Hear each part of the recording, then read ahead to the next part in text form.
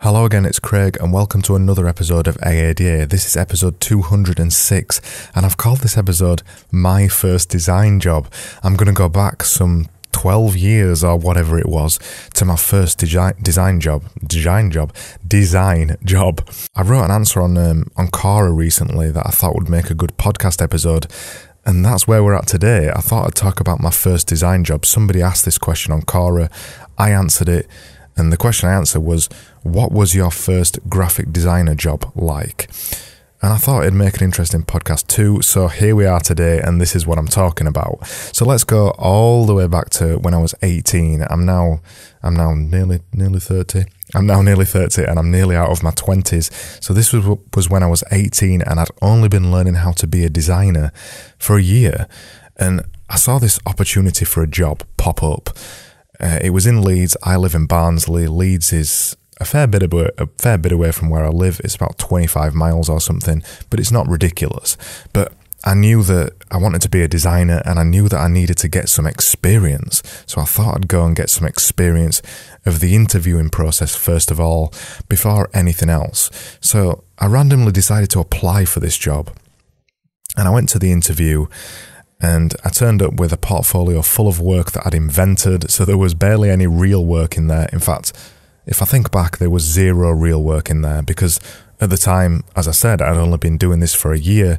I had no formal client work. All I had was college work, actual work that I'd done on my course, and some stuff that I'd invented. I think I remember showing some of my some of my business card ideas for myself that I'd recently got printed. I can't remember why I got some business cards printed, but anyway, I did, and I put them in my portfolio. So I turned up to this interview very green and very not expecting the entire situation. And I turned up and I had a meeting with the MD of the company at the time. And this was a company that was turning over a fair amount of money. And none of that really hit me until I walked through the doors and saw their nice offices. And then I thought, what have I got myself in for here? What have I done? And I went upstairs. It was time for my interview. I sat down and showed them my work, talked about my rationale for this work. And even back then, even though I'd only been doing this a little bit, I kind of had a bit of a gift of the gab. And I found out that I was fairly decent at making it look like I knew what I was talking about. And I never expected to get this job. I never expected to get it. I went there for the interview experience. I'd not tried for any other jobs. I only went for it because one of my friends told me about it at the time. And I went for the job and I ended up getting the damn job. I never expected it because I had no experience. But I got the job and I started the job. And then the day that I started the job, in fact, when I started the job, first of all, I realised how difficult the transport situation was going to be because I lived in Barnsley. This was in Leeds. It meant that I had to get up at something ridiculous like 6 a.m. in the morning, get a bus from where I lived to another location. From that location, I had to get my first train to another location, and then I had to get another train to another location. So I had to get 2 trains and a bus every morning and every evening for this job. Luckily, I was only part-time, so it wasn't so bad, but they were still long days. We're talking about 13-hour days or something. But at the time, I was eager. I needed the experience, and I needed to know how this whole worked as a professional job. So I ended up getting my first professional design job when I was just 18, very green, and not knowing much about the entire job that I did.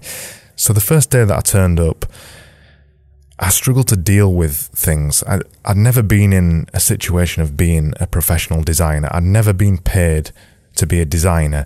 And the first day I turned up, I quickly realised that I didn't know as much as I thought I did.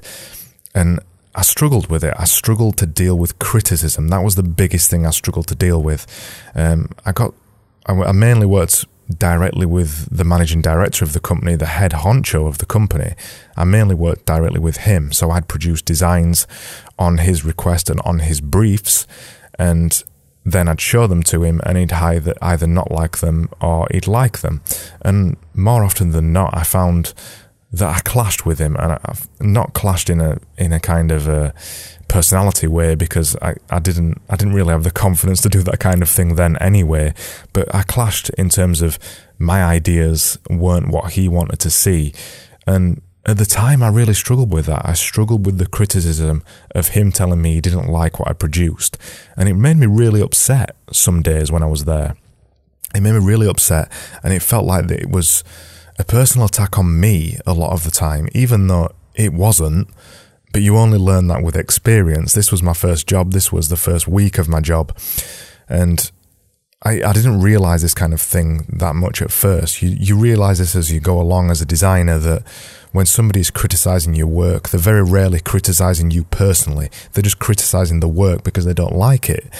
And it took me a while to work that one out. And I also struggled with how to improve things. I struggled with the understanding necessary to learn how to improve my designs. So if I got told that something wasn't quite right, I didn't know how to go away and fix it. And this comes with experience as well. This was my first design job, and these are the things you always see from young designers. They don't understand fully how to improve a piece of design work that they're working on. And I suffered from it as well. I wasn't superhuman, I was just a guy. And I used to turn up to my job, and because the work was put out, because the work was put out to the MD, who then criticised it, I got that work back, and I felt personally hurt by those situations. If I would have had a bit more experience, the job would have never been passed to him in the first place like that. I would have critically analysed my own work, realised it wasn't good enough, and made the necessary improvements. But I was a young designer. I didn't know this thing. I didn't know how to do that.